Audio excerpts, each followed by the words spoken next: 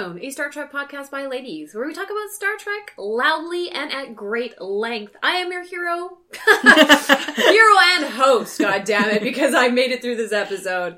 Hero Kareen, joined as ever by my sidekicks Kim. Hello. And Ari. We're your sidekicks now? You've been demoted. Welcome to episode 14, Wolf in the Fold, or as I like to call it, All Men Must Die. But mostly women, and pretty gruesomely. Yeah. So, this is an episode about Jack the Ripper in space. Yup. So, here's the funny thing. Jack the Ripper in space is actually an incredibly common giant sci-fi franchise theme. How many other shows have done Jack the Ripper in space? Don't you remember the Babylon 5 episode? I do not. There's a Babylon 5 episode where it turns out that the Vorlons, spoiler guys, but like it's been 20 years, came and took Jack the Ripper off of the Earth and decided to use him as an investigator because he comes and interrogates, I think it's Sinclair or Sheridan, I can't remember which one. That's the dumbest thing I've heard. Yeah, well. Somehow dumber than this episode, which, full disclosure to everyone, I love this episode. I thought it was a lot of fun, even though it was very stupid. It is a delicious murder mystery with a twist ending that you can see coming from a mile away, and it also hates women so much. Although at least it comes right out and says so. Yeah. My opinion, I hated it. I'm so surprised.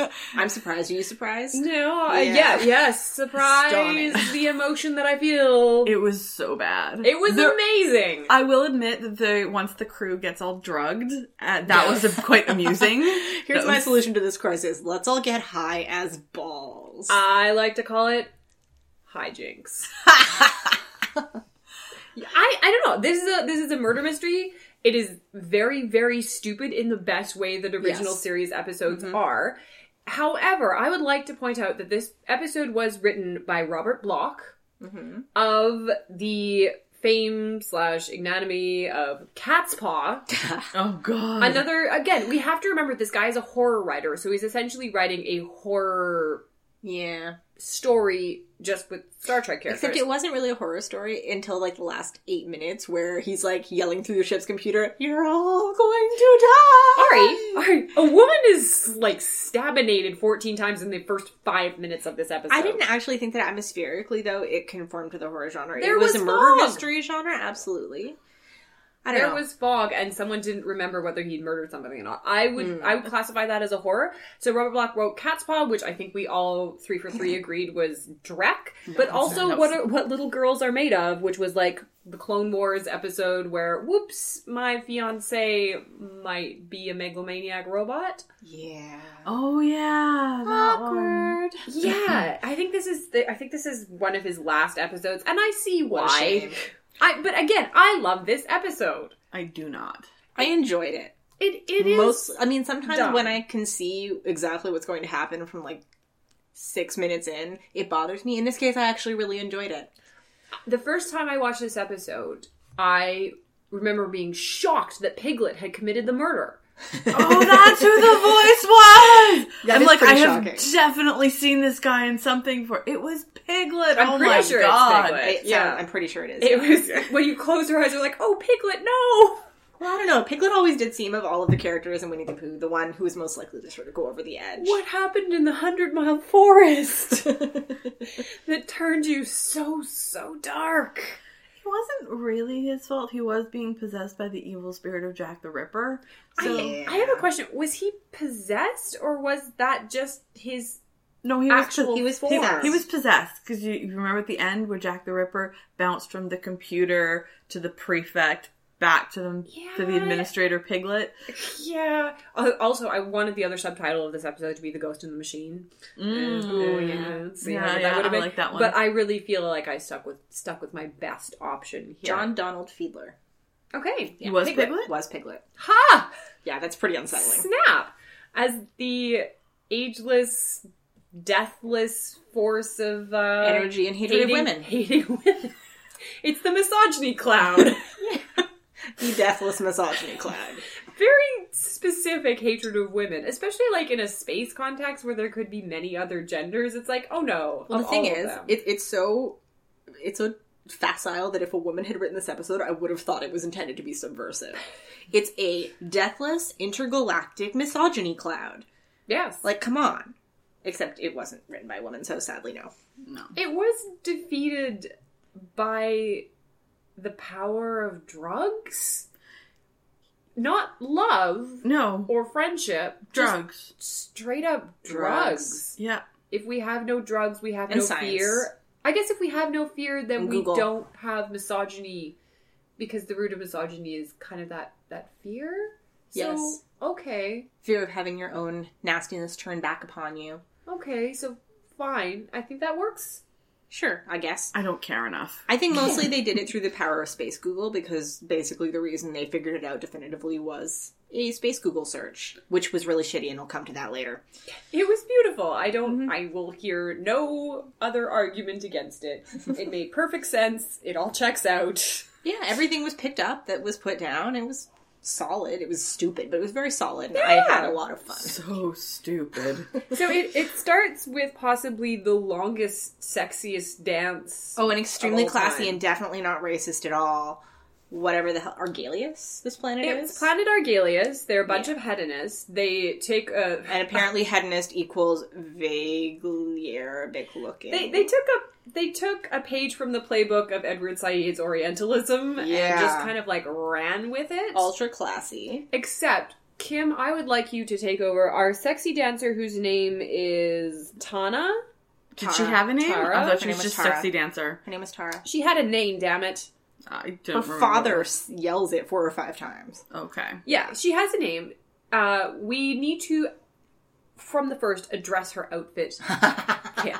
Oh my god, it is basically shredded hot pink garbage bags In their defense, wrapped around her stomach and cascading from her hair. No, do you know what it is? It's exactly what fake Hawaiian grass Yeah, it's are made exactly of. what it was. Yeah. It's exactly what it was. except It is bright like pink. it is like a floor length bright pink fake Hawaiian grass skirt, and they put one in her hair, so it's I cascading particularly down. enjoyed the bits along the edge of her bikini. Yeah, my favorite part though was the flower inside of her belly button, so that there's actually no belly button visible. Yeah.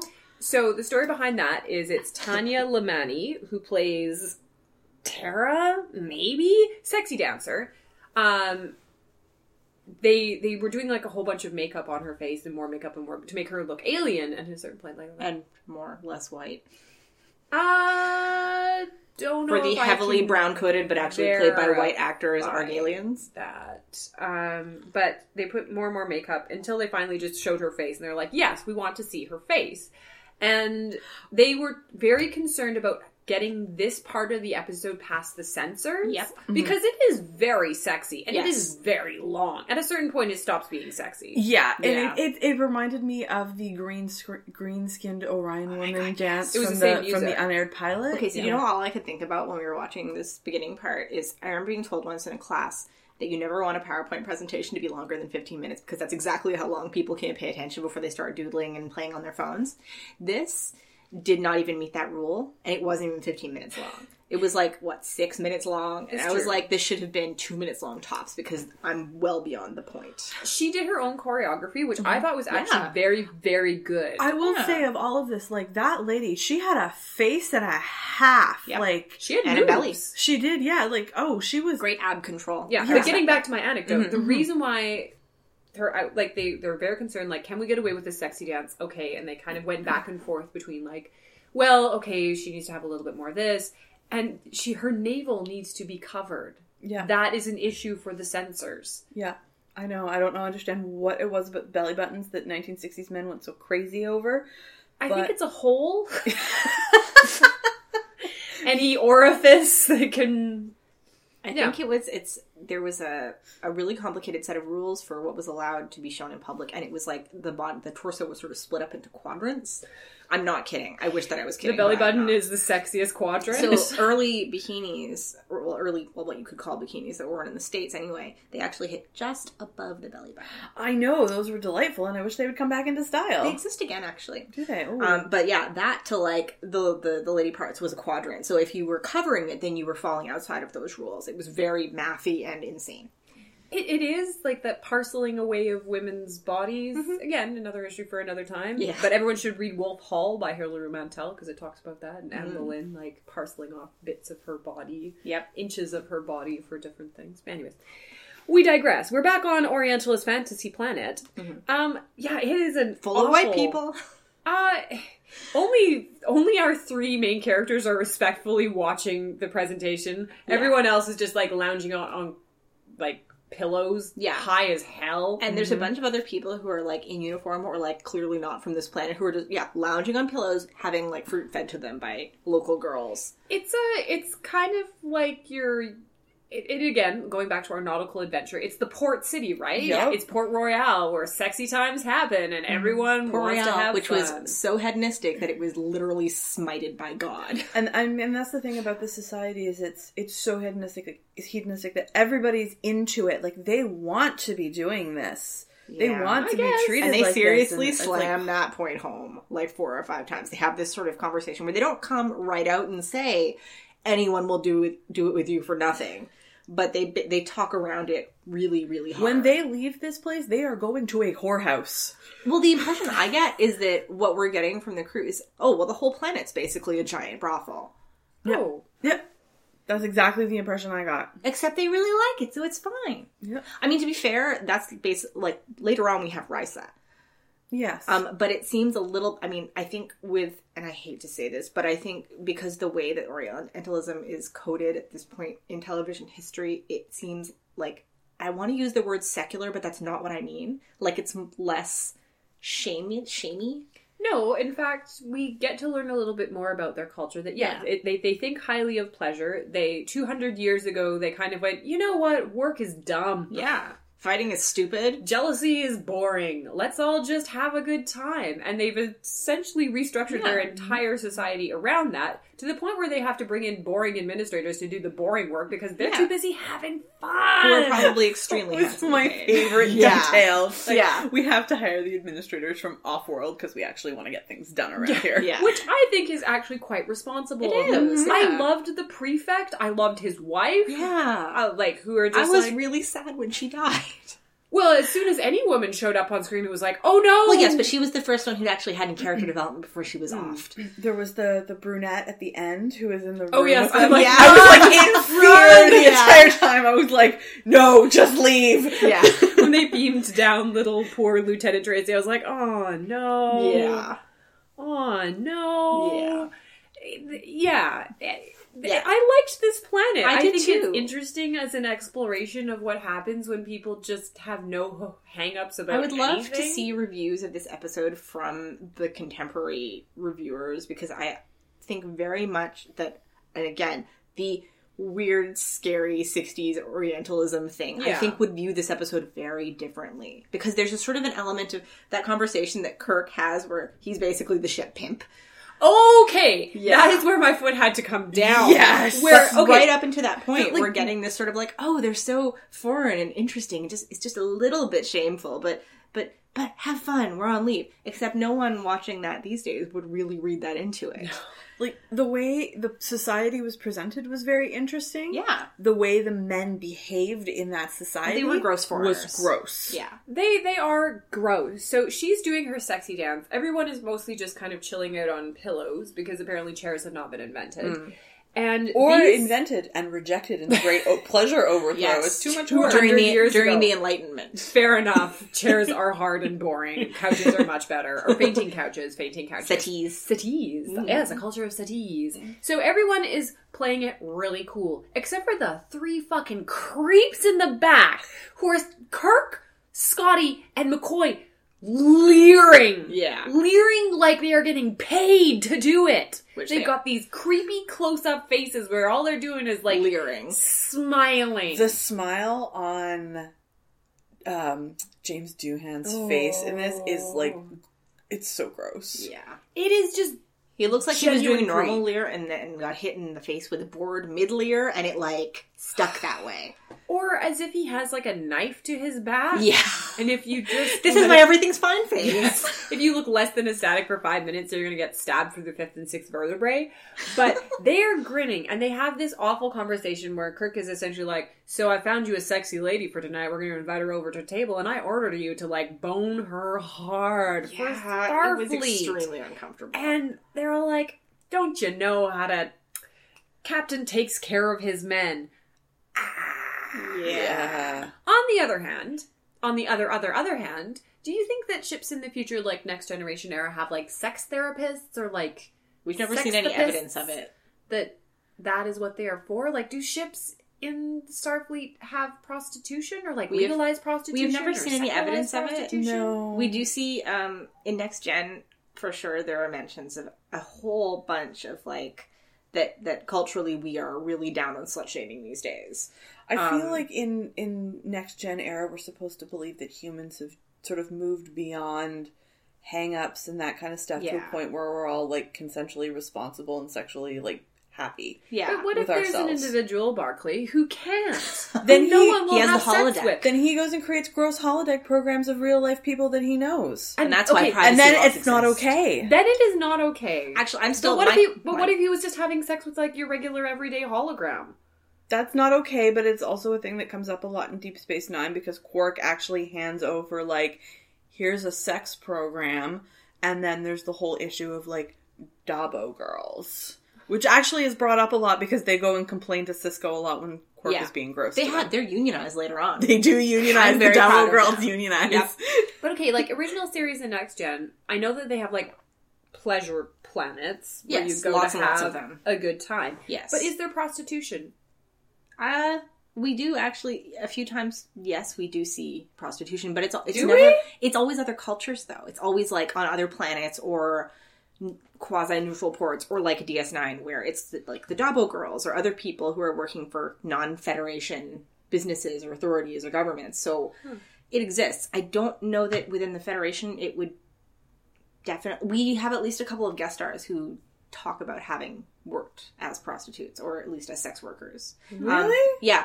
I don't, but like I said, they're usually not Federation planets. I have no memory of any of this. Well, I think mostly, they never come out and say it, of course, because it was the 90s. They're coded, but definitely for sure 100%, yes, we do see prostitution. Let's pin this because I'm kind of curious. We see more of it in DS9. Like, I can think of multiple instances in DS9. Yeah. In Next Gen, it would have been coded so heavily you would have had to pay real close attention. Because this is weird, because essentially Scotty has been brought down to this planet, and I assume they actually rerouted the entire ship over this planet, because only 3 people being down. We see a few other people in Starfleet uniforms in the cafe. Yeah. We don't know that they're not from the wearing Enterprise, like though. creeps. But they have been... Yeah. Scotty has been specifically brought down here to bone the concussion rate out of him. And also, apparently, his concussion might have given him hatred of women. God. Oh my god, stupid. I was like, oh, this is the point where they set up that Scotty has motive. Yeah. I was like, this was so dumb. And or diminished capacity. There was like, he was wounded in an explosion that was caused by a woman, which they never explain. So he might hate all women now. Why wouldn't he hate that specific person who caused the explosion? It's like saying, well, our ship was attacked by Klingons, so now everybody might hate all Klingons all the time forever. So we should go and have sex with Klingons. And definitely serial murder them. Because that's something that happens to people. I get how you might, after an accident caused by someone, maybe spend some time and, like, reconcile your feelings about it. That person, but not just all women. Yes, all women. Yes, all Hashtag.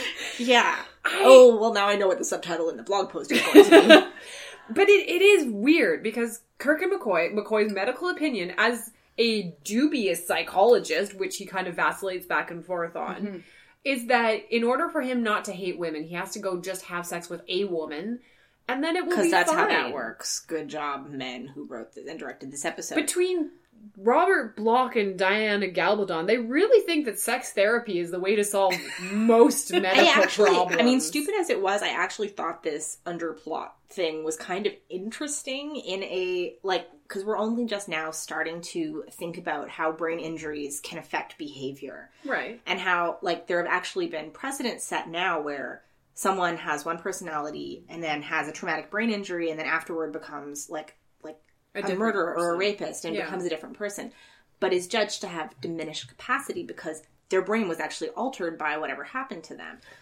So we're still kind of feeling this out, but what I got the impression of during this is, because Kirk says twice, I counted it and wrote it down, that if Scotty's concussion caused his personality to change and turn him into a murderer, then he's not responsible. They say he is guilty, but not responsible, which I actually thought is in a way actually incredibly modern. Yeah. Like, way more modern than now. Like, we get the impression that this is actually established in jurisprudence, that it's, like, it's actually part of their laws. Mm-hmm. So that's actually really interesting, because at this point, that would have been completely unheard of in either medical or legal, like, discourse. Mm-hmm. Yeah, that part of it is interesting. I think there's actually a lot of interesting things about this episode. One of them is the very long crotch shot of her shimmying for what felt like days. Like 30 seconds. Like, at this point, we're still dancing. Like, she is still dancing to this might day feel like at this moment. We're slow playing this intro, but no, we're still watching her dance. So, my other favorite part, because sometimes they do really interesting things about the culture, is that after she has finished her sexy dance, Scotty starts banging on the table. Oh god, this actually really pissed me off. That was so inappropriate. You boorish foreigner. He just bangs on the table. And Kirk's like, Scotty. Like, they don't do that here. They use the light. I liked that. I thought that was really interesting. Yeah, that was cute. What was not cute was Scotty's follow-up, which is, don't tell an old Aberdeen pub dweller how to appreciate a woman. Yeah. You know who doesn't come off well in this episode? Scotty? Jack the Ripper and Aberdeen. Yeah, that's true. Because after Kirk's like, well, I bought you this, or I don't even know if he bought it. No, he just invited the her. woman. Like, I guess. And Scotty's like, you know what's the most sexy thing you can do with a lady? Walk in a deadly fog together. And it later turns out he doesn't even walk, like, with her. Like, they're not, like, holding hands or canoe. He walks ahead of her to not looking find back. the way. It's fog. Like, they walk out of the club with her hand in his arm, and I'm like, well, and then okay, whatever makes you guys happy. Then he shunts her behind him. And from when we went out in the fog, because we follow Kirk and McCoy when they go out. Yeah. It's not like it's just like swirling around your normal feet. fog. It's like knee-high fog. It's like, Scotty, I thought you said you were from Aberdeen. Like, this is like, it's unnatural fog, because like, real fog doesn't behave that way unless it comes from a smoke machine. Yeah, or a deadly fog monster. But seriously, Scotty, why are you so worried about the fog that you're, like, keeping the lady behind you? You already have stated you are from a place with many fogs. And B, this is a planet with no crime. That's true. Like, what are you worried about? What do you think's gonna happen? Tripping. Well, if you have seen the Stephen King's The Fog, then yeah, you better be ready. Or just like tripping hazards. Yeah, so Scotty goes out to abandon a lady in a fog, and there's a scream. Well, Kirk, Kirk does his captain's work is never done. It does, which I weirdly liked. And then Kirk is also like, to McCoy, I know a little place across town where the women, and McCoy interrupts saying, I know the place. And this is kind of like a bit that they do. Yeah, twice. Where the women do what? Exactly. Don't have their belly buttons covered? I want to know, because as soon as he says where the women do, McCoy's like, I know this, I know it. What is it that they do? My brain burst into a rainbow of possibilities. Well, that's why they did that, and also they're going somewhere that's basically a whorehouse. I don't know. At the very least, there's probably a lot where the women do a really good milkshake. Maybe they sing. Oh, where the women do a really nice cappuccino. Yeah, sure, absolutely. We don't. No, this whole sequence was making me think of. Have you guys ever heard Band from Argo? Okay, you guys should listen to this at some point. It is one of the only filks that I will listen to willingly. No, you said the word filk. Scored. No, I'm out. Well, it's a very, very early one, so it's fully scored and it's written, and it's basically about the Enterprise crew going to a pleasure planet and getting banned because they behave so poorly. Oh, I have less interest in that. It's like a Body Old Sailor song.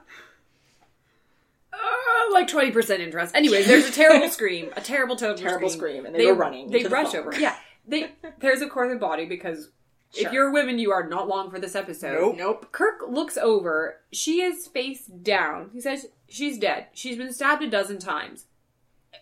How can you tell? How? It is dark. Well, she's also lying under the fog. And she's wearing like this big fur cloak that she puts on when they go out. It's ridiculous. It is. We go over to, of course, he doesn't even pull out a tricorder. He just looks at her and goes, 12. He's the best detective, as we will later learn. Scotty is holding a bloody knife covered in blood all over. Blood, looking hella guilty, I think we could all have. And he's like up against the wall going, you can't see my face, but yes. Again, people should ask the question at this point, where did he get that knife? That was my first question. Yeah. That's the only thing about this episode that I'm really not super clear on is how exactly did Space Jack the Ripper frame him? Like, how did he make him forget and hold the bloody knife? Well, I assume the forgetting was the fear, psychic. Yeah, the cloud has many powers. I'm going to talk about this later during the trial, hearing whatever, because that's not how memory works. But yeah, I assumed it was like psychic murder cloud powers. Yeah, and I assume it was actually maybe in human form. Maybe it like bonked him on the head or did the googly goo on him. Sure, who cares? He has hysterical amnesia. Yeah. I really like that term. So, we now meet... Hengist? Mr. Hengist. Piglet. Chief Inspector Piglet. Yeah. Who is the administrator, who is definitely a bad guy, because every time this guy isn't Piglet, he's a bad guy. Yeah, like all the ones that I remember him in. He just comes off like a bad guy. He comes off very He walks sinister. on screen and I was like, oh, he's the killer. Oh, yeah, definitely, yeah. Because, so, this is a very Agatha Christie way of introducing someone, like, a sort of like, this guy is from Rigel 4. Well, yeah, they bring their administrators in from off-planet because they're too busy having fun, he says scornfully. So, here's some Agatha Christie red flags. This guy is from out of town. Yeah, he's an outsider. Yeah. He's in a position of power, and he is culturally different from everyone around him. He's also the least likely suspect. Yes, and therefore he is definitely the killer. It's true.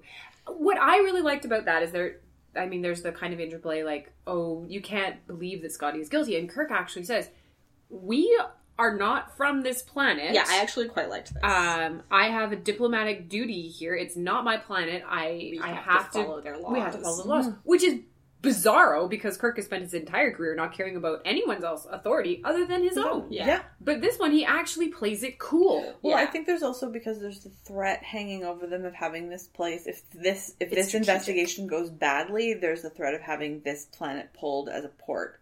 Yes. Can we talk about the prefect and his delicious outmaneuvering of Kirk? He was perfect. He was a consummate delight. Yes, he was so chill, and he was so aware of every possible outcome of the situation. And yet he's like, oh, by the way, what a shame it would be if your ships could no longer be here. But he isn't, like, sinister, and he isn't, like, angry. He's just sort of, like, very calmly, it's like, yeah, just so that you know, I'm aware of all eventualities. He is like but have a cup of tea.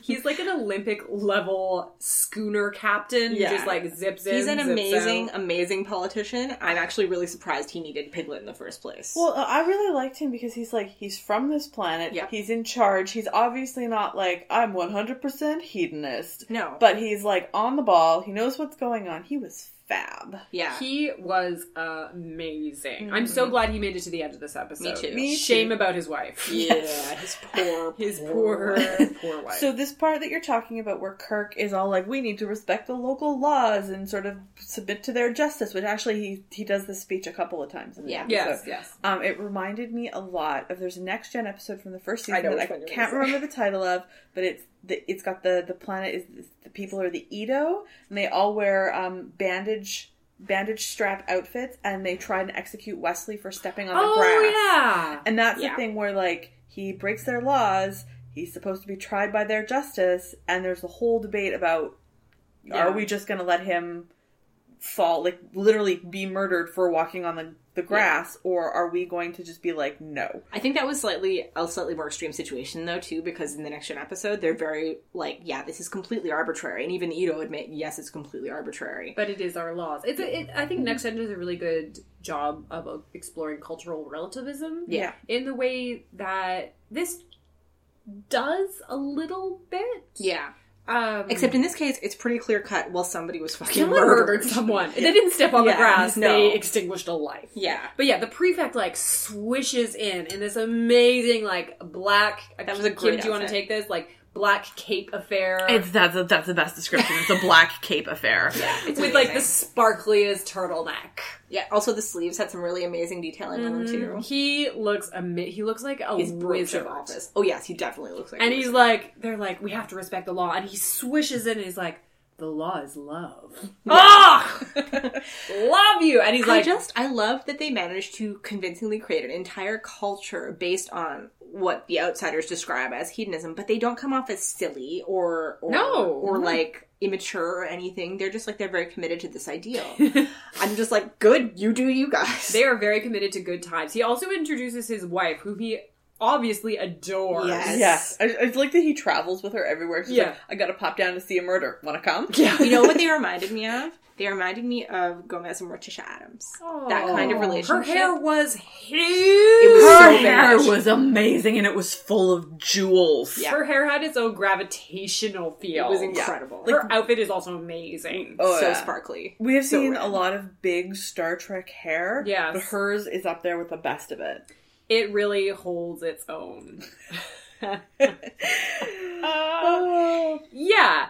And it's funny because the first time you see him before he starts talking, he's very sort of Grand Vizier looking. Yeah. And you're like, oh, okay, now I'm not sure about Piglet. And then he starts speaking, I'm like, no, it's still Piglet. It's still Piggy. Yeah. It's great because, he swishes and he's like, oh yeah, BT Top, this is my wife, Cebu. She's amazing. Yes. She has psychic powers. Yes. Yeah. And they're like, 200 years ago when we had the Great Awakening, when we realized that work is for stupid people. Yes. We also had psychic powers that we apparently just kind of went, meh. Which you find out throughout the episode that they're random members of the random ladies in the society have psychic powers. It's just like, it pops up every now and then. Yeah. They used to be priestesses. Ooh. Yeah, well, this is actually, I think, the first time we meet a humanoid race other than Vulcans who do have telepathic or empathic powers that they actually acknowledge, yes, this is definitely true. It is interesting, especially since Spock at a certain point is like, don't trust her. Well, the thing is, though, he hedges it. He's like, so I've looked into this. It looks pretty legit, but the way that she's applying it doesn't seem...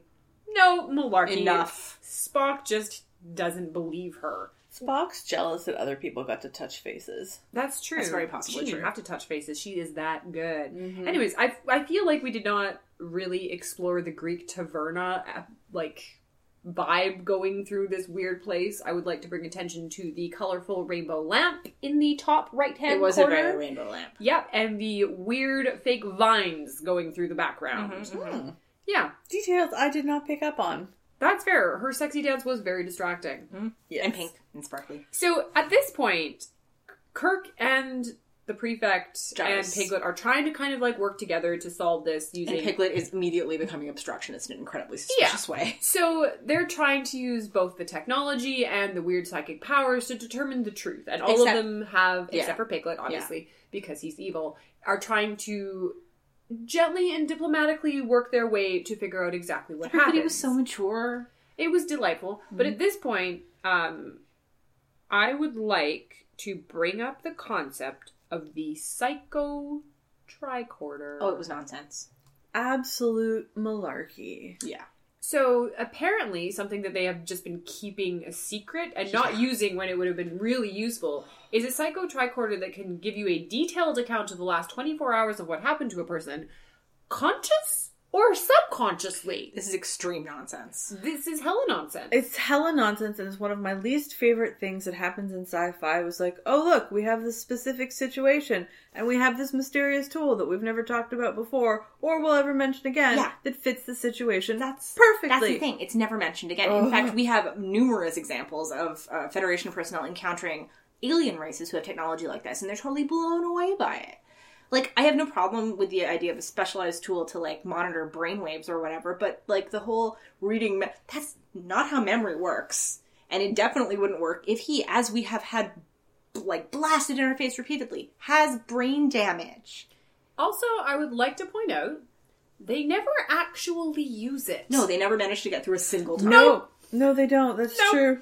There is a thing that could easily solve all of our problems, but due to reasons, we are unable to work it. Mm-hmm. It would have been better if we had just left this out altogether and just brought down, a fancy polygraph. There's no reason at all to have this stupid psycho tricorder. If you wanted to have a thing that is brought down that could solve everything, but then is tragically interrupted by, spoiler, the fact that this poor tech is immediately murdered. R.I.P. Karen Tracy. Poor Karen Tracy. I just called her Starfleet Blonde. Hey. She had a name. But, if we wanted to, there's no need for this to be a miracle thing that we could use to solve all problems if we never get to use it. Also, we could have solved a lot of problems in previous episodes by using this, but we just chose not to. And then they never mentioned it again. No, but I love this because this is where the Prefect does a little bit of a power play. He's like, our people are scared. It would be such a shame if we had to close our port. The only one in this quadrant. Yeah. while offering him a drink. Yes, and Kirk just looks outplayed. Mm-hmm. He really was. Because you know that Kirk had all, like, an itemized list of, like, oh shit, ways this could go wrong in his head. He spells them out for him. Yep. So they beam down this tiny blonde technician who is obviously not long for this world, because as soon as she showed up, both Ari and I watching this episode went, oh no. Yeah, exactly. Not to say that women in Starfleet are not capable of defending themselves or anything, but why not send down someone with, like, a phaser with her? Yeah, you know, the fact that there's been at least one murder, you'd think that at least some people will be armed. Although it's possible that Argelia doesn't allow weapons. That's fair. That's fair. It seems reasonable that they wouldn't. But they put her alone in a room with the prime suspect of a violent and gruesome murder. Yeah. Alone. Wait, did they do that in Silence of the Lambs? Well, they said She's in a cage, isn't they he? said they needed privacy so that they would just read Scotty or whatever. But then how's everybody else? Yeah. I don't know. This is stupid. Nonsense. It's very nonsense. Unallowed, because she immediately gets murdered. Yeah. Oh, so murdered. And they actually have a shot of her body, again, face down on the ground. We actually see the stab wounds this time. Wounds, which I thought was quite shocking. Yeah, that was unnecessary. It was 1960s. Yeah, it was not didn't help the episode. Like, we know she's dead. We heard the scream. You know, we can assume. It's really funny because it's still true now that, like, the US and other countries will rate television much differently vis-a-vis sex and violence. Like, other countries will rate violence higher than sex. The US always rates sex higher. And this is a pretty stark example where they had to have long, complicated discussions about covering that first poor murdered lady's belly button, but I bet they didn't even glance at the scene with the dozen stab wounds.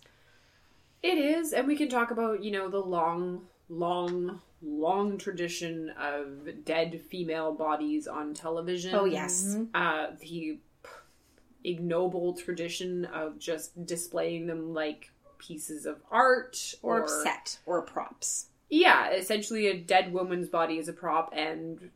Well, hell, a live woman's body is often a prop. That is true, but dead women, especially, like, if we're talking about, like, the CSI era and... Oh, God. Yeah. The strange positioning of that. So this just carries in that long, ignoble tradition of a woman's dead body is no big thing. Yep. Well, that's like, for all that there were 3 women murdered in this show, it was not about them at all. It was about all the men and their investigations, and is Scotty guilty? Yeah. And that was not cool. Unfortunately, very common. That is the... Same thing. The fundamental trope of the murder mystery is that often it's not about the victim themselves. Yeah. It's about uncovering the truth or discovering the secret of why they are dead. But it is kind of wretched that there is very little... Usually, like, you can have your one emotional beat where it's like, oh, they were a person. Yeah. But you don't even get that really in this. You get it not with Tracy. You get it for the first one. For Tana. Tara. Yeah, you do. You get an emotional beat for her. And you kind of get it for the wife. Yeah. But not for poor Lieutenant Karen Tracy, there is not a moment. Let's say her name again. She's dead just Lieutenant like the other one. Karen Tracy. Yeah. We saw you. She was stabbed over and over and over again. And we saw every single stab wound. Yeah, so they go back, and of course Scotty doesn't remember anything. That's his story, he's sticking to it, and McCoy is kind of looking over, and at this point I had a very strange moment. DeForest Kelley is very good at being still. Yeah. It's actually a little unsettling. In this shot, Scotty is having his big emotional moment, and he's kind of framed... Again, Joseph Pevney, director of this episode, liked this shot. Well done. Yes. This was... Where DeForest Kelley is on his side, and then framing that, like the voice of logic and reason and medical things, and Scotty is there having this kind of slightly emotional breakdown. I really like that shot. Mm-hmm. It was good. There was a lot of really good framing in this episode. Agreed. And there's the point where Scotty's like, I'm trying. He's almost crying. He's breaking down. And DeForest Kelley, or McCoy is like, he has a head injury. Yeah. Really interesting. Again, because this entire time, Siwu is just kind of like doing Tai Chi to the fire. Yep. Mm-hmm. She's very Fire Nation. Oh, yes. Very, very. Oh, she was extremely Fire Nation. Yeah. Yes, I loved her so much. They also bring in the other 2 suspects who are obviously not guilty. Yeah, / witnesses. Yeah. Kirk, like, spins around accusing them. He goes to the first older guy. You did it. You kept looking at her. And the guy is like, she danced for me since she was a little girl. Since she was a little girl, she danced for me. She was my daughter. I think I would lead with one and then follow with the other. Yeah. When he did the whole "she danced for me," I was like, girl, I was like, oh, how long has she been working there? I mean, to be fair, the way that Kirk asks that particular question kind of does demand the contextual relationship first, but like, yeah, it would have made more sense if he'd led with that. Yeah. She was my daughter. She also danced for me since she was a little girl. But this poor guy, like, he does not get a moment to grieve. Nope. He does not get an acknowledgement of, God damn, this must be very difficult for you. Your daughter to have been, like, it feels like the first murdered person in 200 years. Yep. Yeah. Also, I'm really, because it's Piglet who goes off and brings these guys in. Yeah. He's not Argelian, so you would think he would, like, have an idea to... In the real world, they would have introduced these two people, because the other guy is her fiancé.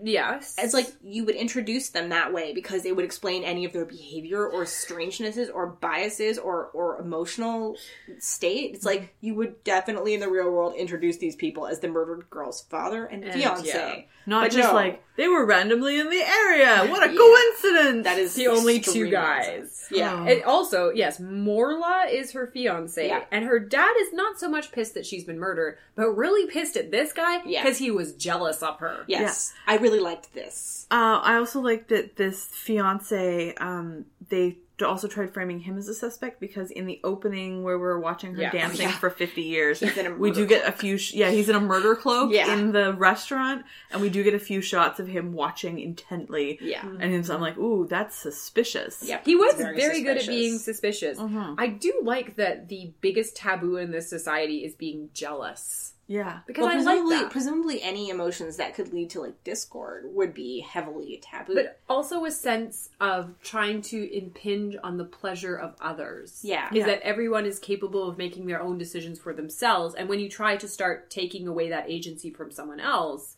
you're taking away their pleasure. All fear is the fear of loss. Yeah, no, I did like that, and I liked that. That's what her father was outraged about his treatment of her. Is he was jealous of her, and therefore completely unsuitable. Yeah, yeah, but I do like that he's like, I couldn't take it, so I left. Yeah, perfectly reasonable response, bro. Yep. Like, walk it off. Yeah, he doesn't go and confront her. He doesn't punch anyone in the face. He just takes a walk like an adult. And that's the other thing is we don't really have any context as to where their relationship currently is in the breakup stage. Did they like break up like 2 days ago and he's like come there to like see his fiance and maybe see if he's like ready to apologize? Well, yeah, or have they been broken up for 6 months and he's still in the creepy stalking phase? They're actually deliberately very vague about this because what her father says is they were to be married. And I don't know if that past tense is because they were no longer to be married or we don't know. Because it's past tense now because she's dead. He does have a very good cloak. And a very good vest. Mm-hmm. A lot of vest action on this planet. Mm-hmm. Lots of embroidery. Yeah, so McCoy comes up because they want to know if could anyone have snuck into the room where Scotty and by the way, there's definitely another door.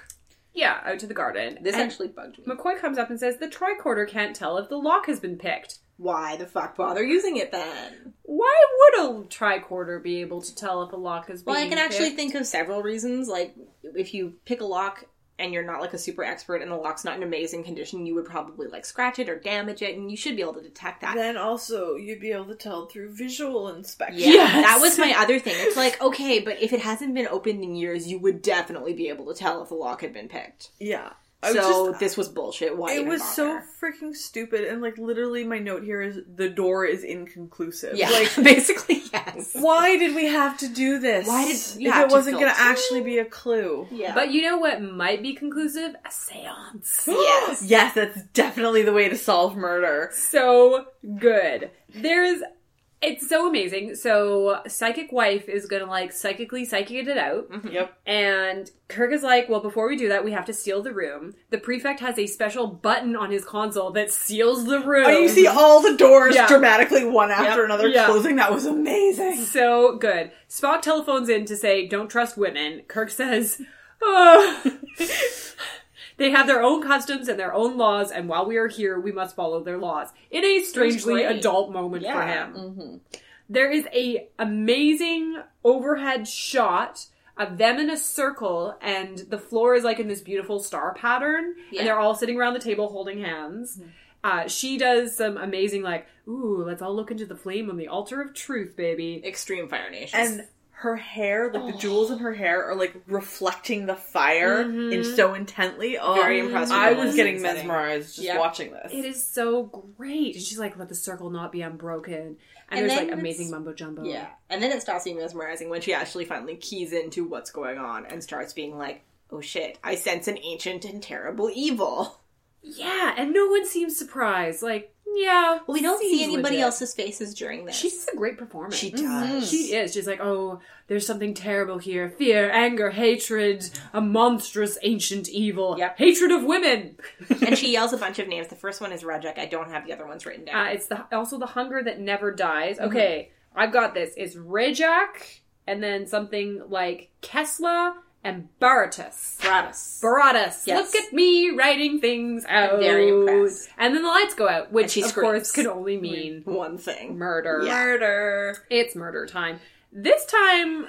This was like, I was like, okay. We're really ramping up. We've really gone all the way trying to make Scotty look guilty on this one. Scotty, how about you just, like, sit down, don't involve yourself. Like, Do you come remember- back up and she's super dead and Scotty's just like holding her. And there's a So- giant knife in her back. You know what? I mean, absent from context, I actually thought this particular thing, like this particular action, was quite gracefully executed. Because you remember the one in Friday's Child where we come back from the commercial and Kirk's holding up that red shirt, and it's obviously like, come on, let's go back to commercial. My legs are getting tired, and you can totally see, like, that was so clumsy. This one was much better. Because she's just sort of, everyone is literally frozen in shock. Except for Scotty, who bounded over and grabbed the dead lady in his arms. Yeah, that's weird. Scotty, seriously, are you paying attention to what's happening? He is very easy to frame, but as I have said again and again, Scotty is very stupid. Yeah. Yep. So, again, they're having a lot of responsibility. The prefect cannot understand how someone has done this. Why would you kill my super hot and amazing wife? Why? How could anyone do it? And I like that he's visibly upset. Yes. Like, this is probably the worst thing that has ever happened in his life.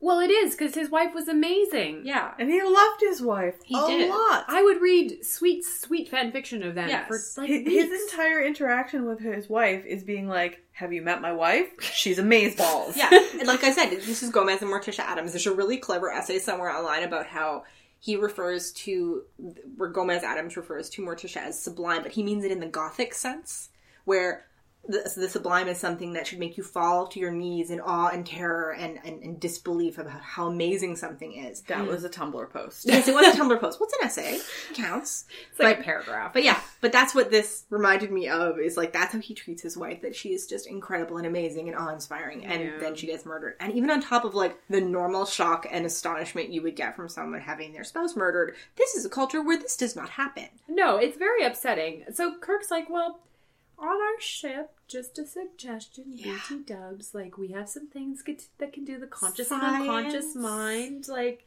and the prefect is like, fine, but just to let you know, should we find him guilty, the law that we have actually not bothered to change in 200 This is very years, irresponsible. yeah, is that you will have to die by slow torture. Sorry. This is right up there with you're allowed to shoot a Scotsman on a Sunday. It's sort of that law. We just didn't get around to it. Yeah. It's not that we really believe in it, but it would take a lot of time, so just, you know, heads up. bureaucracy. Heads up. I do like that he checks. Everybody okay with that? Yeah. So they beam up to the ship in what is a, like, 30-minute courtroom drama scene. Yeah. Again, Star Trek likes its courtroom drama stuff. It really very does. Law and Order. Like, the first Yeah. half of the episode was the investigation portion, and then the second half is the courtroom drama. Yep. Where is Jack McCoy to save us now? So they have a truth chair, which they have never bothered to bring out, and nor will bother again. Okay, I have some objections to the truth chair. Because they use the truth chair... Objection! Yeah. Carried. They use the truth chair multiple times in later hearings in other Star Treks. Sustained. However, here's a very important distinction between what he describes as... Kirk describes that the machine... What do you call it? The verifier? Something like that. I wasn't Some paying dumb attention. space It is word. the verifier. Yes. Kirk says the truth machine will detect any deviation from factual truth. And I call bullshit unless the truth machine can also travel through time and objectively observe it. Which you can't do. You can't objectively observe time. But that's the thing with Scotty. Like, I think they're trying to determine whether he's lying or not, that he doesn't remember what happened. But my problem with this is that there is a difference between detecting, like, without a shadow of a doubt, whether someone is telling the truth or not, or at least whether they believe they're telling the truth or not. Yeah. And what is factually true. These are completely different things. The second one would never, ever be allowed in a court of law because you, like I just said, cannot be sure of that unless the machine can objectively observe time. And even on the first hand, like, polygraph tests are inadmissible in court because there are so many variables and things that can go wrong.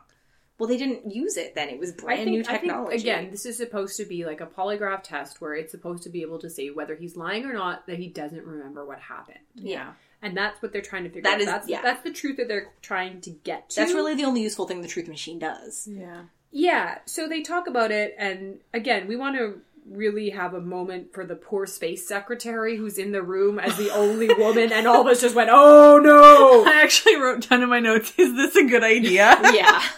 Maybe at this point you should find a male identifying or non-gender identifying alien member of the crew to do this because, Or just use a tape recorder.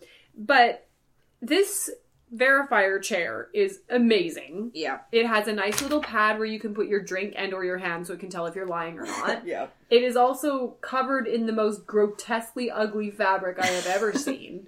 Like, if you're going to do that, you might as well coordinate it. Like, in context. No. Mm-hmm. In context, it seems very sensible and restrained. Sedate. Professional. Agreed. So yeah, the computer is like, well, he's not lying. And he's like, I don't remember the first two murders, but the third one, yeah, I do.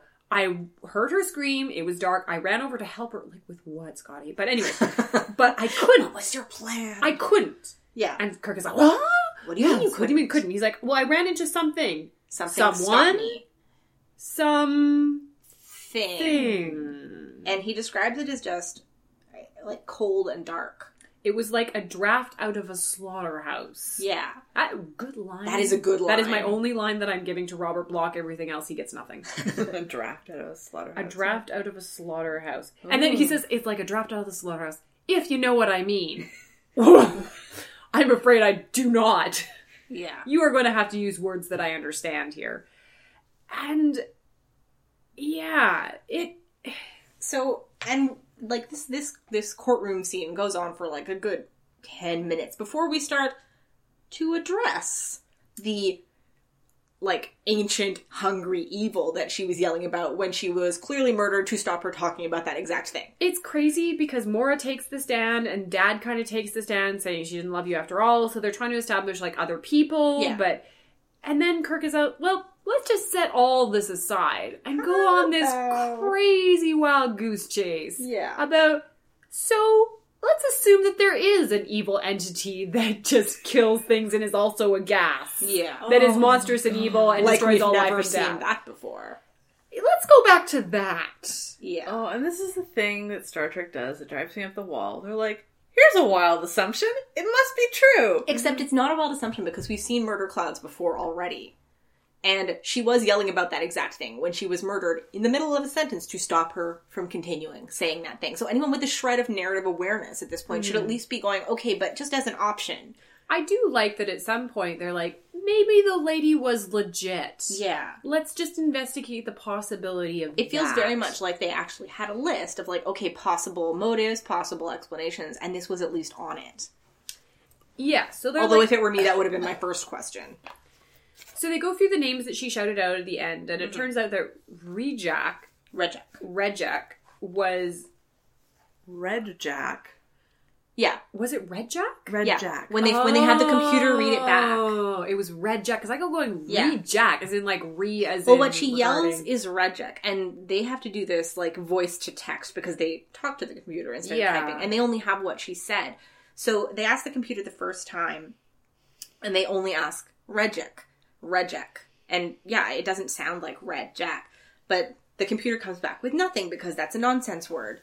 Although I have an objection that if it's searching the Federation's entire linguistics banks, surely there's another word that sounds like that somewhere, so whatever. That's fair. And then they ask it to, I guess, expand the search. And the computer comes back with, oh, you meant Red Jack. It Googles this crime. It Googles the crime. Yeah. And he's like, oh, you mean Red Jack, a.k.a. Jack the Ripper. Yeah. And everyone goes, oh, and catches up with what kind of story they're in. Well, no one is surprised as they should be. Well, that was the other thing that got me is, like, these people on this alien planet know Jack the Ripper by name immediately. I mean, he has survived 100 years. Why not 100 more? Oy. It's more like 300 years at this point. That was in the 1800s. Well, yeah, but this is the 23rd I'm century. talking about right now. Oh, yes. Like, now, we all know who Jack the Ripper is. Yeah, Jack the Ripper is absolutely. a trope that shows up apparently in everything, even space. Well, according to other sci-fi franchises, it is a very well-known, uncaught but even mass murderer. Even the prefect knows who it is, which is kind of bonkers. Yeah, that was the part that got me, is like, all these aliens know who immediately, oh, Jack the Ripper! Right! That Red Jack! At which point they're like, wait a minute, that's crazy. The prefect says, a man cannot survive all those centuries. And I'm like, guys, you are in space! Although, fortunately, this disbelief is short-lived compared to other, okay, but you're in space, ridiculous Because they disbeliefs. Google it. They Google it, yeah. And they're like, Kirk basically says, okay, yeah, if he was a man, he couldn't still be alive, so obviously he wasn't a man. Yeah, he was a thing. He was a thing, and Spock goes, well, humanoids only make up a small percentage of known life forms, which I liked. That was a nice Yeah. little nod to how crazy space can be. Crazy spaces. And sustenance from emotion is not unknown in the galaxy. So, like, yeah, so they go through a list Back it of... up. Yeah, they go through things that feed on emotion. Like, apparently there's one that feeds off of love. Yeah. You go for hungry in this household. Anyways, but no, it's like, it's not crazy. It feeds off of death. Even vegetarians feed off of death, says Spock. Technically. Yeah, and that fear is a really strong emotion. And if an emotion is energy, then anything could feed off of anything. And yeah, I mean, it follows in a crazy space sort of way. Yeah, that it's a massive energy, but it's highly cohesive. Yeah, it can assume physical form. This is one of my most and least favorite things they do during the courtroom drama scenes in Star Trek, where they get to a certain point, they go premise granted, and then they go, okay, computer, time to make an impossible intuitive plot leap. Okay, this is also where Spock got on my shit list. Oh, yes. Because then he says, I think it goes after women because they're more easily terrified. They're deeply and easily terrorized. Yeah. Now, I'm not an expert, but I'm pretty sure that current science proves that the opposite is true, but whatever, Spock. I was like, that is like the biggest bullshit I've ever heard in my life. And if women are more afraid of men, it's because they're being murdered by them throughout history more often than men have been murdered by women. So it's not that we're more easily or deeply terrified, it's that we have a better honed sense of self-preservation. We also have more reason to be afraid.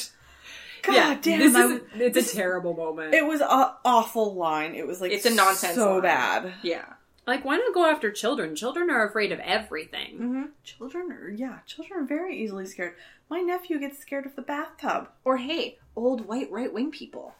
They're scared of everything. It was such an awful moment. It was a terrible line. An awful moment in an episode of Awful Thing, which is all about murdering women. And then it's like, well, women are just so weak and scared of everything. Scared like tiny bunnies. Their voices are really high and annoying. Yeah, because then they start to go through a list of unsolved crimes, including killing a whole bunch of women, which is frankly one of the most depressing things I've ever sat through. That's everything was. It was mass murders of women who had been stabbed to death. Yeah.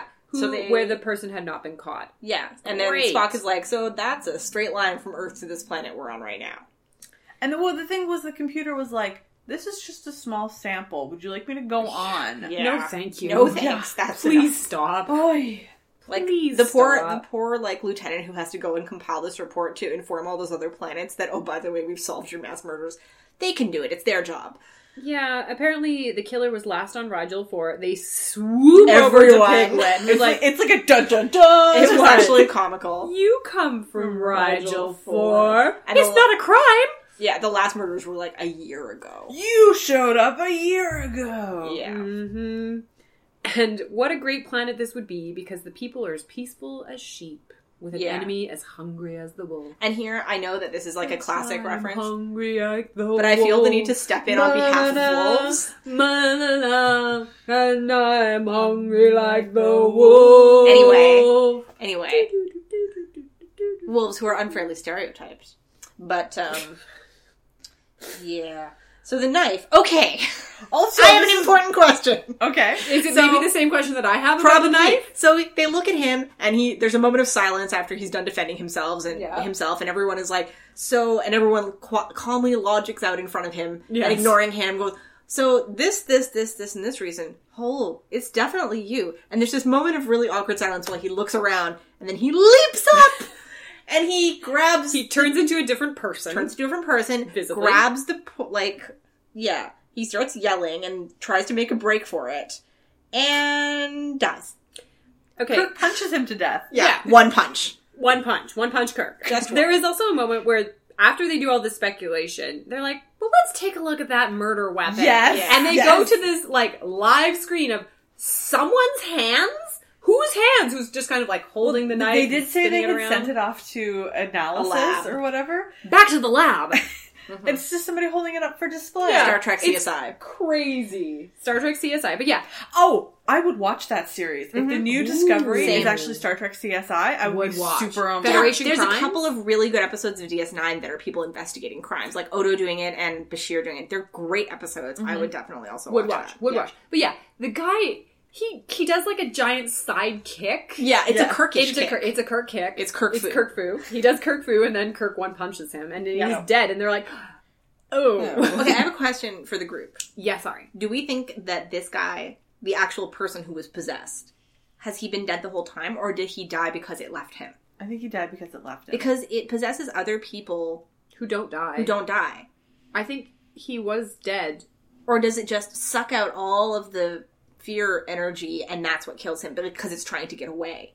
Inconclusive information. Yes, very. You like that? Yeah, I did. I like that. Thank you. Very nice. I'm pretty proud of myself. So now it becomes Ghost in the Machine, the classic X-Files episode. Yes, obviously it has jumped into the computer. Yeah. So they take a look at the view screen, and it's like crazy Swirly clouds. colors. Their original vision for this was like women, like on top of broomsticks, like humping goats, and like snakes and upside down crucifixes. Thank you for whoever vetoed that. Yeah. So now we just get like swirling psychedelic clouds. But they're bad clouds. Bad clouds. They're bad They're clouds. bad news clouds. Bad clouds. You can tell because they're not in primary colors.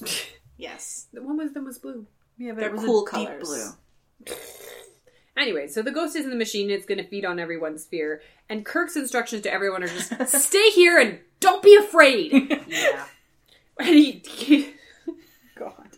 Plan B is to drug everyone so that they're really chill This with is the everything. plan. Can we Let's just give all get everyone high. some Valium? Yeah, Yes. he's like, can we tranquilize him? McCoy's like, I can tranquilize an active volcano. Rrrr, McCoy. Okay. Yeah. This is their plan. Yeah. So yeah, Kirk and Spock are going towards the bridge where they're going to like drug people up and do some kind of jiggery pokey. The girl behind them as they're walking, I challenge you guys to go back and watch this scene, is doing like the Leonardo DiCaprio happy strut. She's just arms swinging, happiest day. She's having a great day. Happy day. We don't know that she's been tranquilized. I think she's just generally very happy. She's having a good day. It's been a very good day. They also go directly to an elevator on a machine that is being controlled by an evil Jack the Ripper serial killer gas cloud. Yes. Guys. Well, energy cloud, actually, it must be. Oh, fine. Oh, technicalities. Well, a gas cloud couldn't possess the computer, but an energy cloud definitely could. Anyway. Yeah, absolutely. Oh, right there with you, Ari. For sure. saying. Glad we They cleared spend that up, like right, 35 Kim? seconds talking Super about... glad. I was like- so concerned that we Absolutely. wouldn't get there. They and spend that we would like get, a 35 gas seconds cloud. talking about changes of state and whether it's gas or energy, okay? They come right down on it must be energy. That's the ridiculous intuitive plot leap they instruct the computer to make. Sure. So they get onto an elevator, which is controlled by a evil Jack the Ripper Serial killer. serial killer electric cloud. Sure.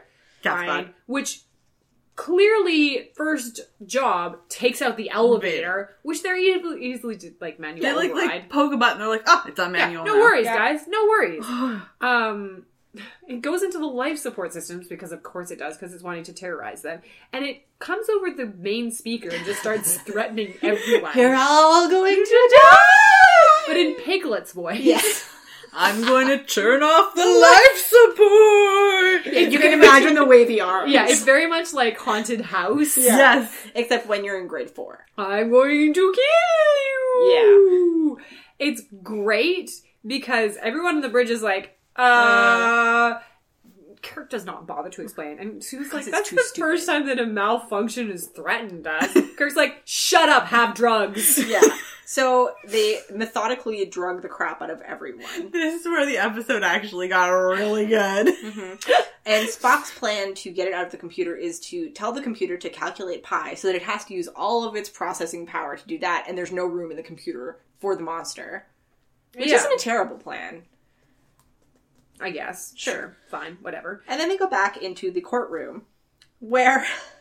Does every ship have a courtroom set? I think it's just like a hearing room, because this isn't like the courtroom set, it's like the boardroom set, but with the magic chair. This can't be the courtroom set because there are no flags. Yeah, there's also like or a risers bell. in the courtroom set. Yeah, no bell. Yeah, the bell's ring. Yeah, so they go back to the courtroom where everyone is just chilling. McCoy is drugging everyone up. So he's strategically drugged everyone except for Spock, who's probably immune, Kirk, Who himself, is Captain-y, and Jarus, who's the prefect. whom they should have drugged immediately. Yeah. And everyone And then, is of super course- chill there. It's there's a good line because Kirk's like, well, what if it jumps into someone who's drugged? And Bones is like, well, it might take up knitting. So your options are serial murder or knitting. If you kept him in a knitting body, you could just make the crew scarves. Yeah. Maybe we should have really... I think that was a viable alternative You know, a that they did not climate-controlled explore. environment would always be very warm or very cold. Probably. And no one would be pleased. At least my experience with HVAC systems. Yeah, so of course it goes into the prefect. It tries to strangle Kirk, and then it jumps into, like, Giggle Pig. Yeah, who's dead, by the way, so apparently it can possess dead bodies. That's new information. That's pretty scary. Yeah. And then he jumps up and grabs the poor Space court recorder, secretary. space secretary, Yeah.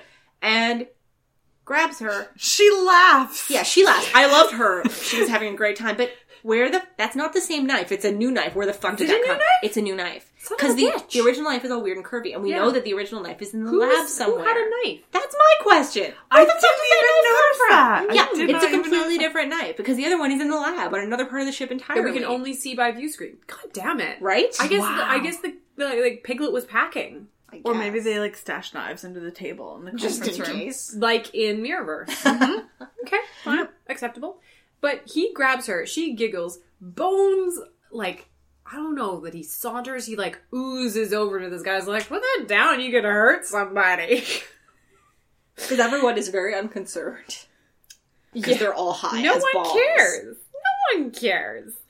And so, of course, Kirk drugs Piglet. And Piglet is actually quite creepy. You're all gonna die! Yeah. This is gonna haunt my nightmares. And so they take him over and they shoot him into space. They don't shoot him into They space. beam him into They space. beam him into space. They disintegrate him, and then, Yeah. rather than reassembling him, just disperse him. On a wide beam. Yeah. Yeah, so they dematerialize him. They beam him out, dematerialize. And then Spock actually lays it out. He's like, oh, no. All the bits of his consciousness are just going to float in space separately forever. The end. Why is that an option that you have on your transporter? You would think there would be some pretty goddamn heavy safety protocols to keep you from deliberately scattering disassembling someone. someone. That's the opposite point of a transporter. Yeah. The whole point is that it starts at one point and it ends at the same state. It's like, that's like a terrible accident. Yeah. This is what happens when there are tragic, catastrophic transporter accidents. Why is there a You button have for that that? option. Yeah, there's like a button. Boop, boop, boop. Yeah. What if you accidentally thought you were doing boop, boop, beep, and you went boop, boop, boop? Like, Oh, no. Surely the last boop would be brr. or you're fired. Yeah. Guys, why option? But everyone laughs. It's great. It's gonna float forever in space. And Scotty comes in and is like, I didn't know if I was innocent or guilty. Really, And- putting Scotty on value was probably the best thing for him at this point. Why didn't they do that in the first place, rather than thinking that they could sex the concussion rate out of him? Oh, no. Anyways, Kirk is like, well, I have the happiest crew in space. Hey guys, who wants to get some hookers and blow? And everyone's like, And well, the thing that gets me on this is Kirk decides McCoy and Scotty are too high for any more hookers and blow. And Spock wouldn't appreciate it, so no hookers and blow for anyone. Yeah. that is like some Three Musketeers shit right there. Yeah. So the entire crew except for Spock is going to be high as balls for 5 to 6 hours. And then the little tech hugs himself. End episode. Yep. Okay. Yeah. I hated everything except like the last 5 minutes. This is the greatest episode of television I've ever seen. We didn't talk about it, but like Sulu being all high on the Yes! bridge. So funny. He was so cute. Yeah. It's like, I feel, in this state, I don't think I'd be as scared of a supernova. That part, I don't know. I love this episode. Yeah. It combines the stupidity of, like, let's drug this out of it, to let's sex therapy you, to Jack the Ripper in space. Mm-hmm. It was too dumb. Like, no, too dumb. Okay, performance of the episode, Kim. I'm giving it to the guy who, a twofer. Oh, okay. The guy who played the prefect and his wife. Yep. Strong suggestion. Ari? I was going to give it to the prefect, too. I'm going to look his name up now. While you're doing that, I'm actually going to give the performance to Tara/Tana, whose name I do not remember. Oh, okay, that's fair. Tanya Lamani. I thought she did a great sexy dance. I still can't get over her face in that whole sequence. The part where she has, like, the finger symbols. At the beginning, that's when iconic. where you start in on her face. Yes. Like, because we're all watching this on Netflix now, because Yes. all of Star Trek is on Canadian Netflix. Praise the Star Trek gods. But, like, the picture from that episode is that shot of her face. Yeah. It's Where iconic. Like, her face is moving in, like, 3 different directions at the same time. It's amazing. Yeah. She did a great job. She's very athletic. Oh, yeah. I'm not saying that in, like, a quasi-creepy sexual way. Like, when she bends down, like, back down, I was like, holy crap. Yeah. Like, So, Prefect Jarrus was played by Charles Macaulay. okay. And Sibo was played by Pilar Surat. Both did excellent jobs. Very good jobs. Pilar Surat sounds like a Vulcan name. It's true, doesn't it? It does. Yeah, she was delightful. Yeah, Again, she I was would great. read the continuing adventures of their epic love. Oh, yeah, me too. Because no one really dies in Star No. Trek unless you're wearing a I red just- shirt. Stabbing really shouldn't do it in this century. We see people recover from much less impressive We stab see wounds. people recover from death. From being shot with phasers. Yeah, anyhow. Life lesson to be learned from this episode, Kim. Don't be a lady when there's a murderer about. Which is That basically fair. all the time. All times. Ari, life lesson? Mine was actually pretty close in line with Kim's. It was the narrative wants you dead. I think that mine would be to marry high in your society. Except that even that didn't protect her. No. So then keep her from getting murdered. Gosh, So- if you know you're in the middle of a murder mystery, go take a vacation immediately. Do not stop. Take So your car really- and tear out so of it. really the- Wait. Check the brakes on your car. Oh, yes. And then tear out of that town. Also, don't turn the car on until you're sure there's no bomb. Oh, and also check the backseat of the car and the trunk because the killer could be waiting there. And check under the lining in the trunk in case there's an evil tracking device. Oh, so true. There's no escape. Also, Basically, be you should careful walk. driving out of town so that you don't accidentally wreck the car in some way, but that is actually your brakes being cut. So actually, Oh, the group oh. lesson here I'm getting is be genre savvy. It will save That's your true. life. And don't stop at any roadblocks because it's probably the evil murderer who set up a fake police roadblock. Just like tear right through it. Oh, Yep. yes, and if a police officer tries to pull you over, don't pull stop. over because he's gonna murder you. It's Yeah, really yeah. depressing how many of these are actual real world being a lady in a car tips. Speaking of ladies, Yes. deaths. Oh. 3 ladies in the show, plus all the women throughout history who have been murdered by men. Yeah. Ari, your count? 15 ladies. Hey. 8 people of color. Hey, that's pretty good. Yeah. Oh, I have Also another... an entire culture that is heavily coded as non-white. I would also like to end this episode with another life lesson. Never go to Aberdeen. Oh yeah, that sounds like a good one. I like fog.